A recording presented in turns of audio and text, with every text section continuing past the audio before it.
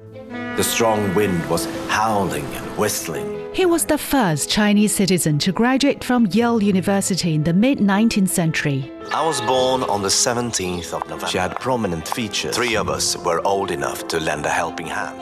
He navigated between 2 vastly different cultures and moved further to realize his dream and promote understanding between the people of China and the United States. Ye Mingxing was a native of Heyang. I realized no danger. China is really awakening. Come and join us in discovering the incredible journey of Yong Wang in his autobiography, My Life in China and America. Check out the Audible stories on radio.cgtn.com and all major podcast platforms. Just search for the podcast Books and Beyond and find My Life in China and America. Discussion keeps the world turning. This is Roundtable. Hello, everybody. Welcome to Roundtable, coming to you live from Beijing. I'm Heyang. Good to have you join us. Employers in Guangdong Province have set up job posts that are quote-unquote mother-oriented, which are flexible jobs with flexible working hours. We discuss how these jobs could be a win-win for all stakeholders involved. And in the latest effort to promote Hangzhou cuisine, the local government is handing out cash awards alongside a whole host of carefully crafted measures. How big a draw is food for a city? For today's program, I'm joined by Huang Shan and Ding Heng in the studio. First on today's show, deciding to stay home for the family is a big decision, and returning to work after being a stay-at-home parent can feel like quite the transition. Let's face it, the overwhelming majority of stay-at-home parents are women, and it's the mom who gives birth. Therefore, for her, without choice, she has to deal with returning to the workforce after a maternity break. To attract more workers on the factory floor, China's manufacturing hub has tailored posts for working moms, which in turn has also helped many mothers re-enter the workforce. Recently, China's southern city of Zhongshan, Guangdong Province, has launched an employment program for stay-at-home mothers, helping more women with flexible employment near their homes. And this term, mother-oriented job posts, is gaining some discussion online.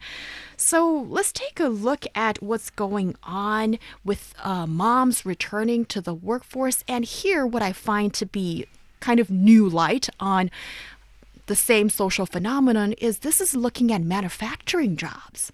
Yeah, so in Chinese, this term is named Mama Gang. So the introduction of posts for moms is designed to help women balance work and family. Now, in many factories in Guangdong Province, they are facing labor shortages and mounting parenting burdens of female workers. So as a result, many companies or factories in the province, they have launched posts for stay-at-home or full-time moms with more flexible working schedules, but the same work content, labor security, and welfare. An official from the Human Resources and Social Security Department of Zhongshan City of Guangdong Province said they are figuring out positions and jobs, and over the years, they want to encourage companies or factories in the province, in the city, to establish such posts that are tailored for mothers who are still at working age and have children age 12 and below. We can use a foreign trade company in Zhongshan City as an example. Back in 2019, the company's managers visited its nearby villages and found many local housewives. They were willing to work on the assembly lines. However, we know that the traditional working model of production lines disrupts their family life. After some targeted adjustments on production lines, the company set up the posts for working moms for the villagers where they can be involved in simple production processes. Currently, 1/3 of the company's employees are on this post. So apparently, many female employees, they welcome this move and other people are saying, oh, maybe we should introduce such posts to a wider scenario, which can allow women after giving birth, they can have a work and life balance. Yeah, so it's really interesting that in this particular case we're talking about here, it involves the manufacturing industry. That's something worth mentioning, I think, Yes. because when we talk about like manufacturing or assembly work, this kind of job opportunities or responsibilities, more often than not, they would require their workers to be fixed on that position, working, producing things, rather than like those white collar service or information technology oriented kind of work where more flexible work schedule is actually allowed. Increasingly allowed nowadays, right? But this is usually not the case with regard to the manufacturing sector. So really, on this particular case, I would give a huge praise and applaud to the local, corporate managers for their wisdom involved in making this happen. This is really, really important. And yeah, the one thing to highlight is that, like Huang Shan mentioned, this company, according to the field research it has conducted, actually found many women are willing to work. So for these women, they are willing. The willingness is very important in their mind, in their mindset.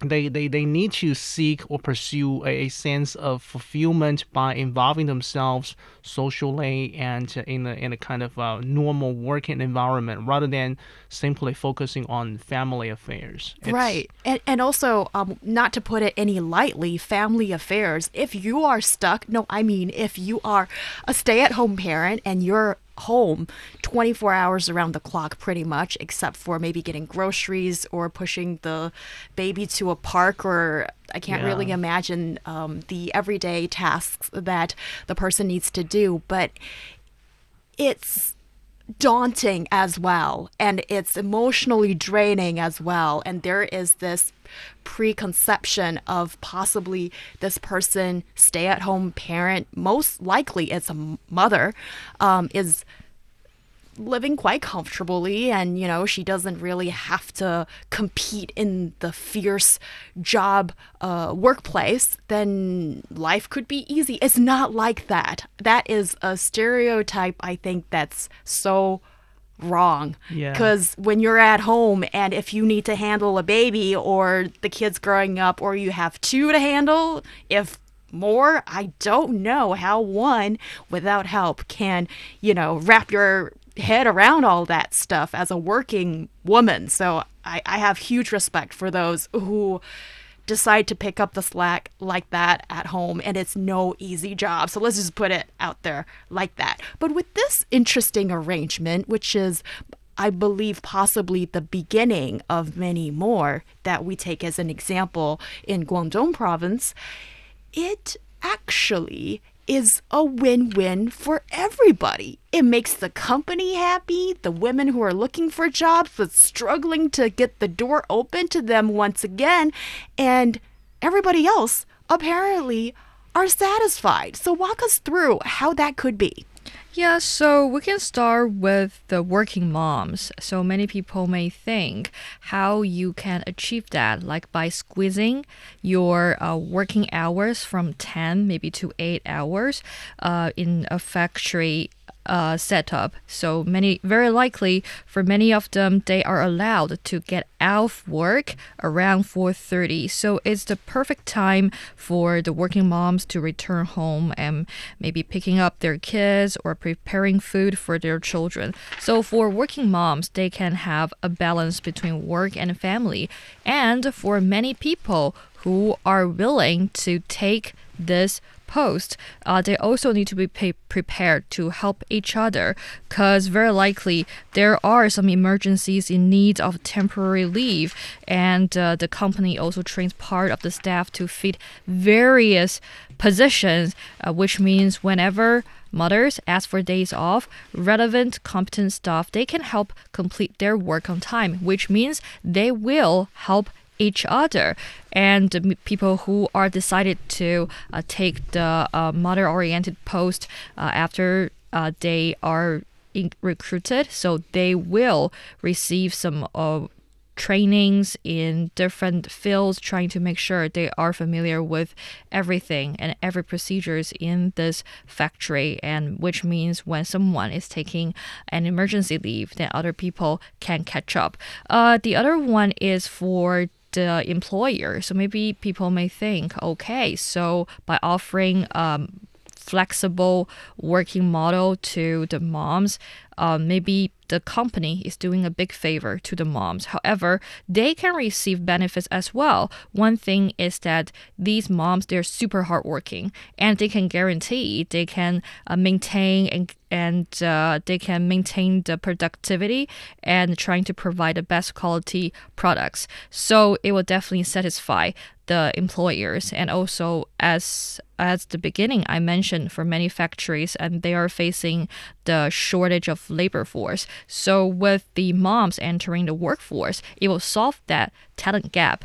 What's more is that if your factory or your company is providing jobs to full-time or stay-at-home moms, you can receive financial subsidies from your local government. So very likely, if you are offering jobs to a mom who is working at home, then to help participating enterprises reduce labor cost, the city, Zhongshan City, grants each company a subsidy of 400 yuan or $58 each month for hiring one stay-at-home mother who is at working age and has a child age 12 and below. So everyone will feel happy in this regard. And for the city, when you have a well-functioned company or factory, that it will bring in economic benefits to the general development of your city. So everyone who's involved in this campaign will feel happy because you can get what you want.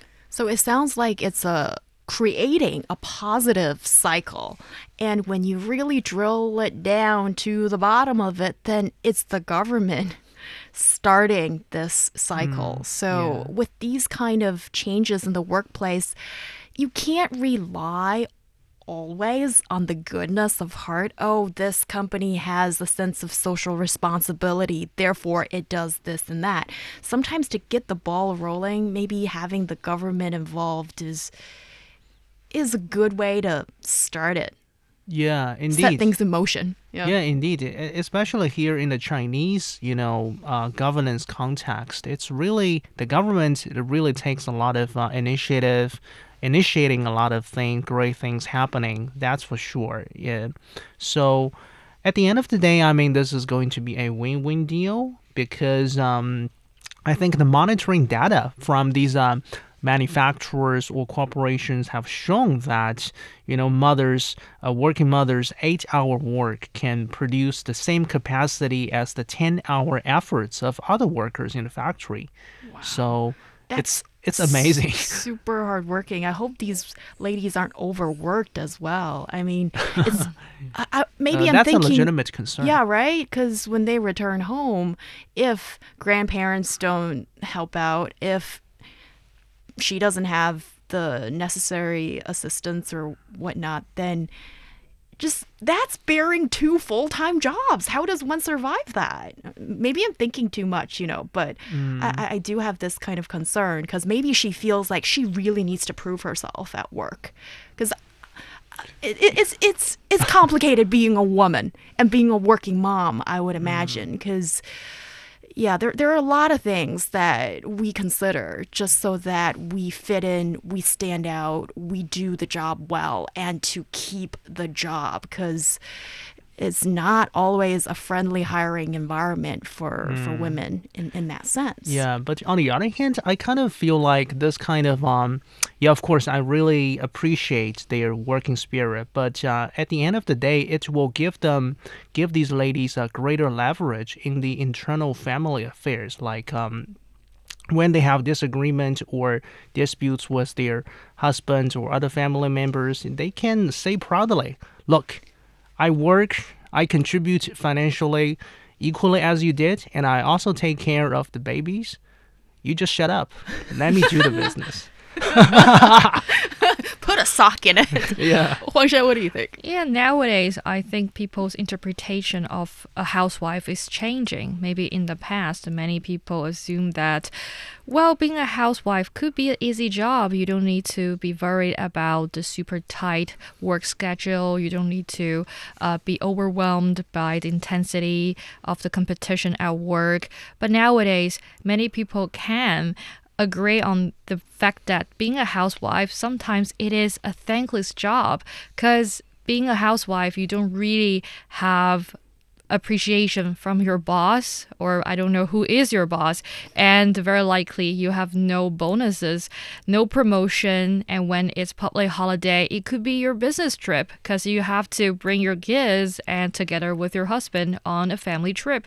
I don't really think it's a pleasant time, but more likely it could be a business trip for you.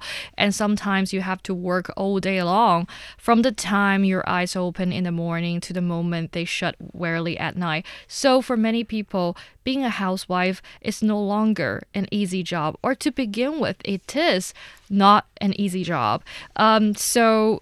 For many women, they would like to change the scenario a little bit. They don't want to be a full-time mom. They want to have their own career, and they want to realize their self-worth and trying to, keep realizing their dreams to materialize their visions. And on the other hand, many women, they are returning to the workforce not only because of these pursuits. Some of them, they have to do it due to financial burden, and they have to support a family as well, because raising a kid could be quite expensive in some cities. So if one person's earning is not enough to support the whole family, guess what? Women have to go out and work as well. Right. So in this regard, very likely both people in the family, I mean the grown-ups, they have to have jobs to support the well-function of the family. Yeah, that's a really valid point. There are some women out there, I would imagine, maybe their live stream is to become a stay-at-home parent. And we fully respect that.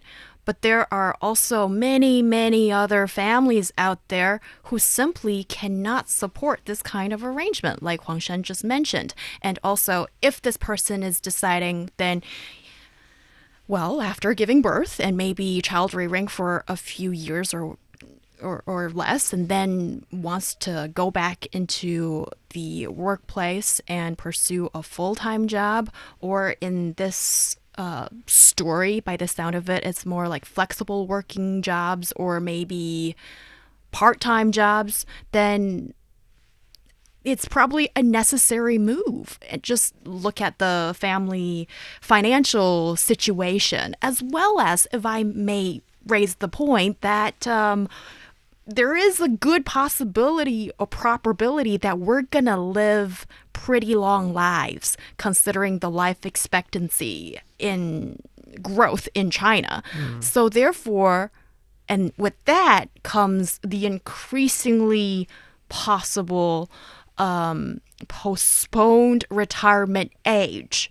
And then with X amount of years ahead of you, how many people can afford to stay at home and not go out to work? Or, there's the financial side of things, and there's also the self-fulfillment side of things. And I suspect for a lot of people out there, it's just many years of work one needs to contemplate, however you are going to explore and arrange it. So maybe that's one factor to consider when thinking about, do you want to step back into the workforce or not? Yeah, indeed. I think that's indeed a realistic concern. And I think in a bigger picture, I think we really just cannot deny the fact that in recent years, this particular topic of full-time moms has attracted more and more attention. Here are some data we can take a look at. According to a survey conducted by iMedia Consulting, the total number of full-time moms among married women in China accounted for some 12.6% in 2022. And in 2010, China ranked first in the World Bank's measure of female labor force participation at 73. So, this 12.6% back in 2022 is something I have skepticism about because, do you think it's too low or too high? Yeah, it really depends which cities in China you're living in. Because if you are living in first-tier cities like Beijing, Shanghai, it's really difficult. Like both of you mentioned, it's really difficult to have a single parent working only. It's financially, it's very unsustainable to support this kind of arrangement. But maybe in some smaller cities where life is easier economically and financially, I guess it's doable. Yeah. Right. So, but definitely, I think there is some change here because as the country gets wealthier, as China gets wealthier overall, a growing number of families actually count on a single breadwinner. The female labor force participation rate had a decreased actually to 59.8 by 2020, while the ratio for men was around 70. So, these are things we we need to take into account. So you're saying that, according to this one survey, though, that basically women might be taking up more roles at home then if they're not participating so much in the labor force, because I would think that, most people aren't trust fund kids and therefore they need to earn an income somewhere in that sense. And then if you're staying at home, then, maybe the man is earning the money. Well, but I mean, there could be many ways to read into this figure. Yeah, and besides that, so when we are talking about when the kids are entering a certain age, then very likely it's possible for the mom to go back to work if previously she was considering of being a full-time mom, because we know that when the kid enters the kindergarten or being around the school age, then it's still possible. It's actually happening that for many women, they are going back to the workforce. However, in recent years on social media, you may read some articles talking about for these full-time moms, when they are re-entering the workforce, how you can explain an employment gap on your resume.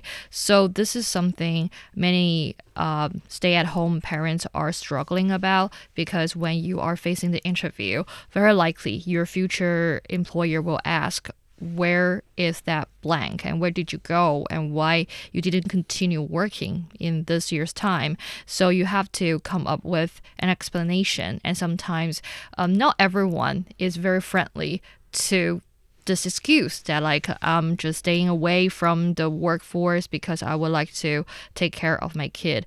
But you can also make full use of that time. Being a full-time mom is a really hard job. So during that time, maybe you can think about what you want to achieve in the near future. And along the time, you can equip yourself with new skills and gradually figure out what you can do. And some moms even start their side gig and trying to develop some side hustles to earn some pocket money. So there are more opportunities, but still you have to work really hard. This whole thing really just is mind-boggling to me. I know this is the fact, but it's so incredibly unfair for women. There's what you mentioned, Ding Heng, earlier about the feeling that she has. Okay, so if she gives birth, then one tick out off the box of the things that a woman needs to fulfill in her life that she needs to do. And then also she needs to earn a money. That these are already two things, one extra that a man doesn't really need to worry about, because no matter what, if she wants to give birth to one baby or two or whatnot, then that fixed amount of time that she cannot be working anyway. And then also Huang Shan mentions in the job interview, once she wants to get back into the workforce, she needs to explain, to come up with the quote-unquote excuse. That just, it's so infuriating to me. That's an explanation. And she had 2 kids. What else do you want me to explain? She is trying to build a life. And yes, I really need to calm down. And when it comes to such issues, I think it's really important to see how can we make the workplace also conducive to female development in that sense, because you are talking about half of the population who are contemplating about this. You are talking a fixed, if not fixed, a substantial percentage of that half of the population who will be dealing with this. So how can make them more able to contribute to society, to family, to the economy? I think this is definitely a worthwhile discussion to be had. You're listening to Roundtable. We're here always for women's rights and for equal rights to everybody, because when she succeeds, he succeeds as well. And think about the little ones. Hopefully everybody will be happy at the end of the day. Our pursuit. We'll be back. Deep Dive, a podcast of CGTN Radio.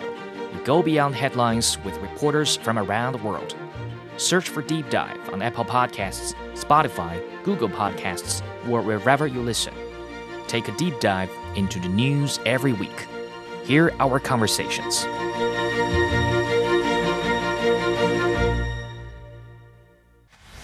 Discussion keeps the world turning. This is Roundtable. You're listening to Roundtable with myself, Heyang. I'm joined by Huang Shan and Ding Heng in the studio. Coming up, the city of Hangzhou is beefing up efforts in promoting its local cuisine. Can the standardization of foods give the dish a popularity boost? And hay fever, seasonal sniffles, and other spring allergies can make spring pretty miserable. We discuss how to manage all the sneezing, wheezing, itching, and sniffling. Our podcast listeners can find us at Roundtable China on Apple Podcast. You can send us your email or voice memo to ezfmroundtable@foxmail.com. Your voice could be aired on the show. Now on Roundtable, as we continue today's discussion. Hangzhou, the capital city of East China's Zhejiang Province, has recently introduced a draft to encourage the development and standardization of Hangzhou-style cuisine. The raft of proposals include providing monetary incentives for contributors, encouraging innovation of local foods, bolstering the status of signature dishes, and more. Hangzhou is one of the very beautiful and prosperous cities in China, with a rich history and culture dating back over 2,000 years. And it is also home to many successful companies, including Alibaba Group, one of the world's largest e-commerce companies. So fill us in on how Hangzhou City is promoting its local cuisine as an important part of the city's identity. According to a draft, companies and institutions that lead the development of standards for Hangzhou local cuisine and have their plan approved by authorities or well recognized by the society, they will receive a reward of up to 1 million yuan or some $145,000. And Hangzhou-based food and catering businesses, they can receive incentives if they, let's say, for the first time, reach specific sales goals for local-style cuisine products.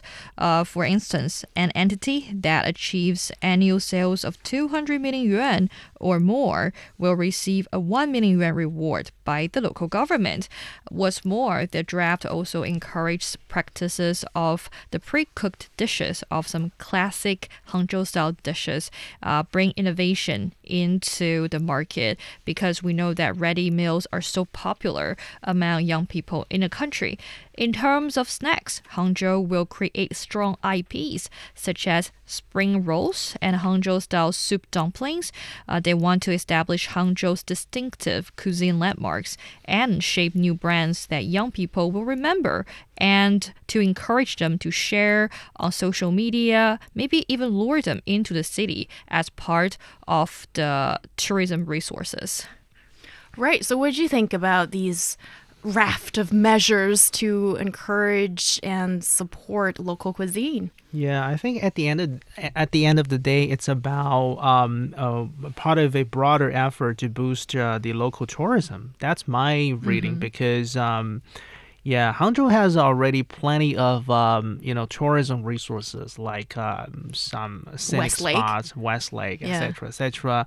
It's a very historical city. It used to be the capital city of the Southern Song Dynasty more than 1,000 years ago. So a lot of histories, but and I think when we talk about the local cuisine, many of them have some historical stories behind them, which give them some, humanistic, humanity-based feeling. So, yeah, so this is something I think the local government is thinking about because in order to create like a strong IPs or to enhance this kind of a branding of the local cuisine or the local delicacy, really, I think standardization is more often than not, it's a necessary thing to do. Okay. Think about a model like a KFC and a McDonald's. Think about They're not- Shaxian. They're you hardly know. cuisine to me, then, if I may say, in a Yeah. rather highbrow way. But they have a American successful cuisine. branding strategy, right? They Yeah. have a standardization franchise. Yeah. And here in China, we have some local examples as well, like there's a Shaxian cuisine from Fujian province. So these are standardization and franchise. These are things. These are very successful models, existing models to popularize a particular food category. Right. Before we go more in depth into the standardization process or the need of it or not, my initial reaction when I saw this piece of news was, what, Hangzhou? You are already rich with resources, with this gastronomical tradition that everybody knows, or most people know in China. So there's a wealth of dishes, of traditions, of these things that they can work with. And where does that place cities such as Beijing? We are a place that doesn't really have so many dishes to work with. And within the confines of this country, some would even call that we are a desert as such when it comes to culinary delight. And I have to admit, it kind of poked me in a sore regional pride nerve that is, the rich getting richer and the poor getting poorer. Or another way to put it, okay, let's put it in a nicer way, than the Matthew effect, so that the ones who have the accumulated advantage just gets even better by the sound of it. Or am I sort of pushing this a little too much? What did you guys initially thought about this? Yeah. By the way, as somebody who grew up in Zhejiang, where Hangzhou is the capital city, I'm actually a fan of local Beijing cuisine. Oh, really? What a comfort. What do you eat? You can't give any Beijing- examples. Yeah, we have Beijing hot pot, Peking duck, etc., etc. Yeah. These are good. These Yeah. are good enough Well, for. yeah, I know we're not supposed to engage in this comparison game because it doesn't benefit anybody. But when I look at this as a Beijinger, I think of, the English, the food reputation kind of precedes everything else as well. So, yeah, Huang Shan, you are a foodie or a food connoisseur, certainly on the team. When you sort of examine the arrangement of Hangzhou, do you think that... do you think these are some brilliant plans that will fly? In my opinion, Hangzhou is too humble. I mean, they have so many things to brag about in terms of their food culture. I remember when I visited Hangzhou, the dish that has fascinated me is the Westlake water shield soup. So that is a local specialty because the main ingredient in that soup is the Westlake water shield. This is mainly cooked with water shield in Westlake area and tastes very delicious as well as distinctive. So it consists of green water shield and white shredded chicken. The soup looks bright and tastes delicate and delicious. The broth looks very clear. You may think the taste could be very simple, maybe like one dimension, but it's like layers of flavor blast in your mouth. So I think it's very rich. But maybe, I don't know, is it because the competition is so intense in that area because you're surrounded by cities like Shanghai or Suzhou or other amazing places in Jiangsu and the Zhejiang provinces, and sometimes even in the Zhejiang province there are other places that enjoys a great food culture. So sometimes you cannot fully define a culture without a nod to their cuisine. So if you can make full use of the beauty and the charm of your local cuisine to advertise your local culture, I think that is a great way to attract more tourists into your city. So I think this is a great move because you want to let more people talk about the city, talk about the food in your city. So this is the first step of a good PR campaign, in my opinion. Yeah. So how important is this is food for a city in your opinion?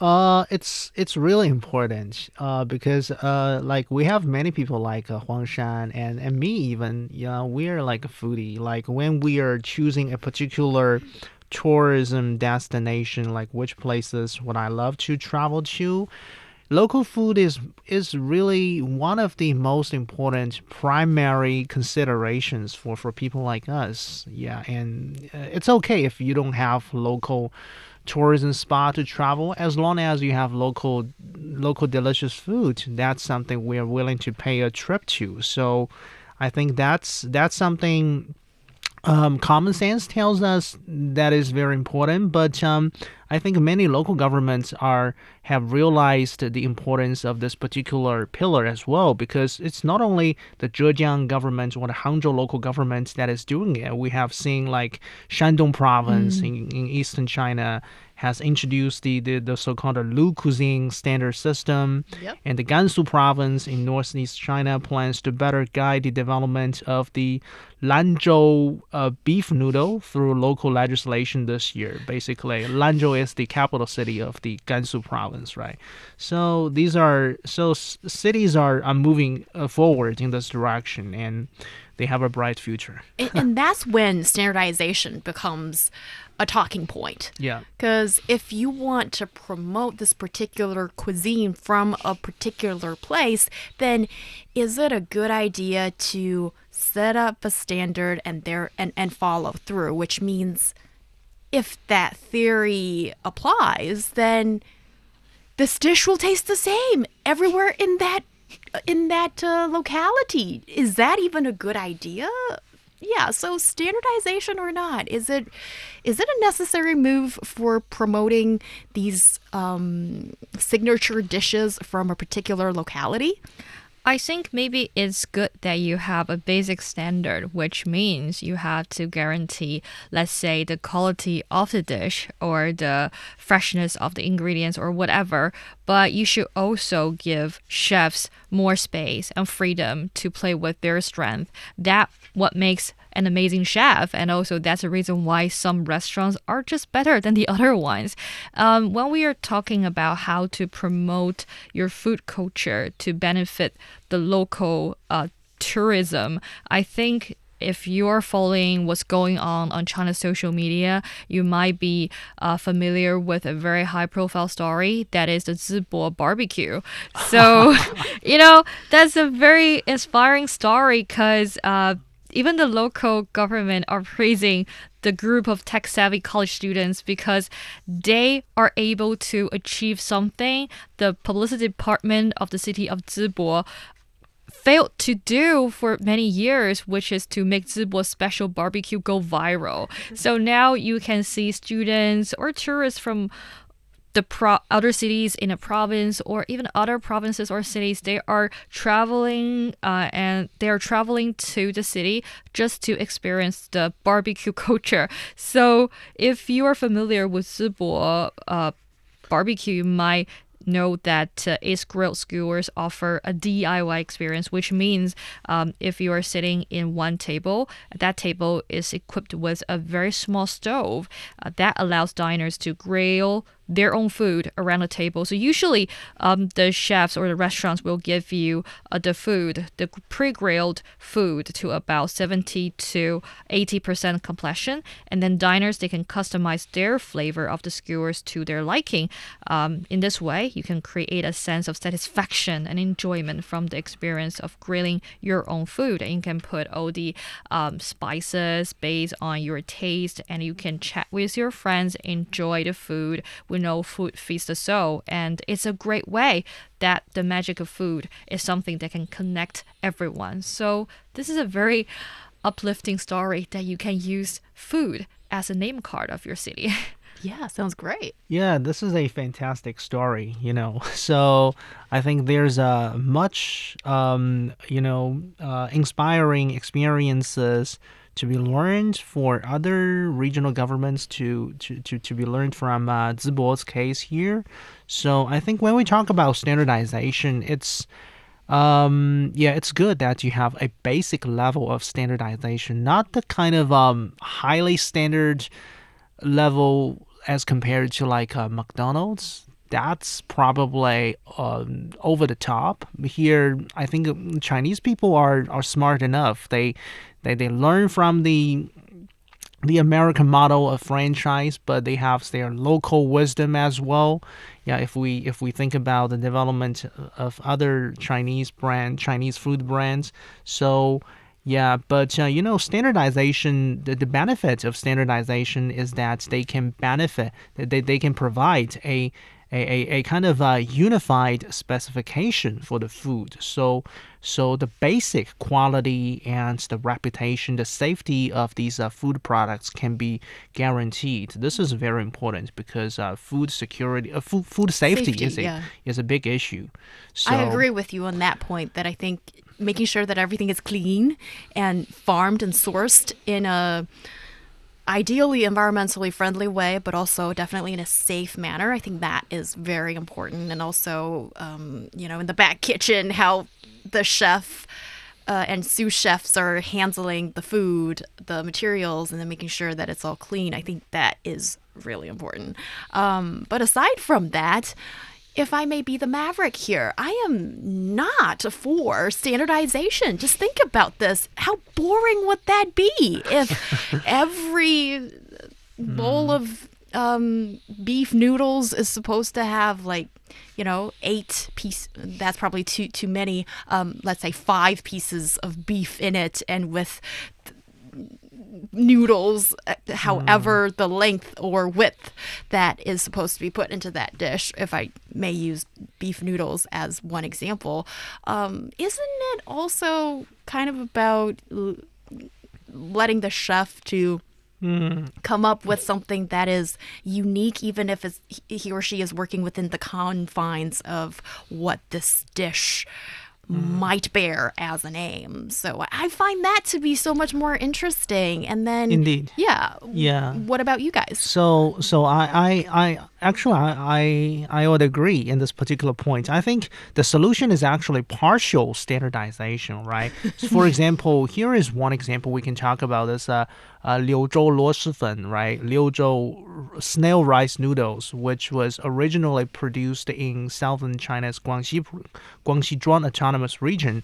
So I think when people who are not in Liuzhou, that particular city in Guangxi, when they want to have this snail rice noodles, right, they want to access. For example, if for people here in Beijing want to enjoy this noodles, I think it's most of the products that are available in the market locally here in Beijing or in Shanghai or any other city, these are standardized. But if you go and really visit Liuzhou as a tourist, you will find there are much more varieties compared to what you can access in Beijing, in Shanghai, and in other cities. So maybe standardization only applies to the popularization of this particular cuisine outside its original locality, right? But inside this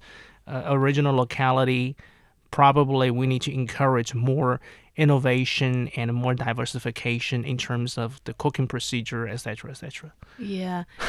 Yeah, I don't really think this could be very practical because how you can standardize all the dishes belong to one category, and do you really have the time to taste each bowl, let's say, of the beef noodle? So sometimes I do think you need to give the chef some time or some space to shine because it's their creation and they will put their own twist into one bowl of noodle. That is that simple, but like it tastes different because it depends on what kinds of ingredients a chef put into that dish. And sometimes for many tourists, we want to taste that uniqueness of a restaurant. It's because sometimes I think our interest in food is more than a meal deep. Sometimes we want to learn the culture, the history behind that bowl of food. I think it will be a great chance to learn local preparation techniques or just cooking styles that can shed insight into a whole other aspect of a particular region's culture. But I mean, in general, if you just want to standardize one category of food in a very broad sense, that is necessary, I think, because you don't want other people to take advantage of your intellectual property because maybe you have a basic standard of this food, but if other people, they are doing it in a wrong way, it will contaminate or sabotage the image of your food. Right. I think standardization makes a lot of sense if you're talking about one chained company, because there's definitely merit to that in the sense wherever you are, city-wise, country-wise, if you see the Golden Arches, you expect the same taste of the Big Mac. And there's a certain level of comfort that you get from it. But if we're talking about a market, then of course, different entities, players, they should be allowed to, and they do, have their own unique spark and shine, so to speak, and then making that your competitive edge is fundamental in winning this game called market competition. So there's that. And also there is, when a locality wants to promote a certain image or a particular dish, and then they kind of talk about, should we unify standards or whatnot? And I think it's good to have these kind of discussions as well, because despite everything, having your unique spark, I still think is definitely really important, and that's what can set you apart, and that's the winning strategy long-term wise. Yeah, that's the nature of Chinese food culture. Nicely done. Well done, Ding Heng. All right, coming up next, how to relieve and treat your spring allergies is what we're going to talk about. Stay tuned. Looking for passion? How about fiery debate? Want to hear about current events in China from different perspectives? Then tune in to Roundtable, where East meets West and understanding is the goal. It's the hour of Roundtable with myself, Heyang. I'm joined by Ding Heng and Huang Shan in the studio. Spring is a beautiful time of year when the weather starts to warm up, flowers begin to bloom, and trees start to bud. However, for many people, spring is also a time when seasonal allergies can be particularly irksome, triggering symptoms such as sneezing, runny nose, itchy eyes, and head congestion. And sometimes if you have a sandstorm, then it just makes everything even worse. So let's talk about this, the causes of allergies in spring. And this is no longer only something that a very small number of people are going through right now. It's more than you might think. Guan Kai, he is the deputy chief physician of the Department of Allergic Reactions at Peking Union Medical College Hospital. According to him, now the vast majority of people have the potential for intrinsic allergies, and he said that allergies depend mainly on several factors, such as your lifestyle, living environment, and the amount of allergens present. Frequent consumption of high-calorie, low-fiber fast food, and excessively clean living environment, and if you are surrounded by tons of allergens, can all increase the possibility of people with varying allergic strength and weaknesses suffering symptoms. Oh, yeah, and there's the airborne pollens from trees, grasses, and weeds. It's everywhere at this season, and then it's really easy to have a reaction if you're allergic to these things. So spring is a great time for certain things, but there are some of us who don't enjoy the outings so much. And Are you one that takes notice of these sneezing and wheezing and all kinds of uncomfortable symptoms? Yeah, that's an old problem. And particularly, I guess, in some of the cities where, for example, air quality or air pollution is a challenge, this is probably a more prominent problem. And I think interestingly, when we talk about spring allergy, the cause of these pollen allergies is often not from the colorful ornamental flowers we commonly associate with spring.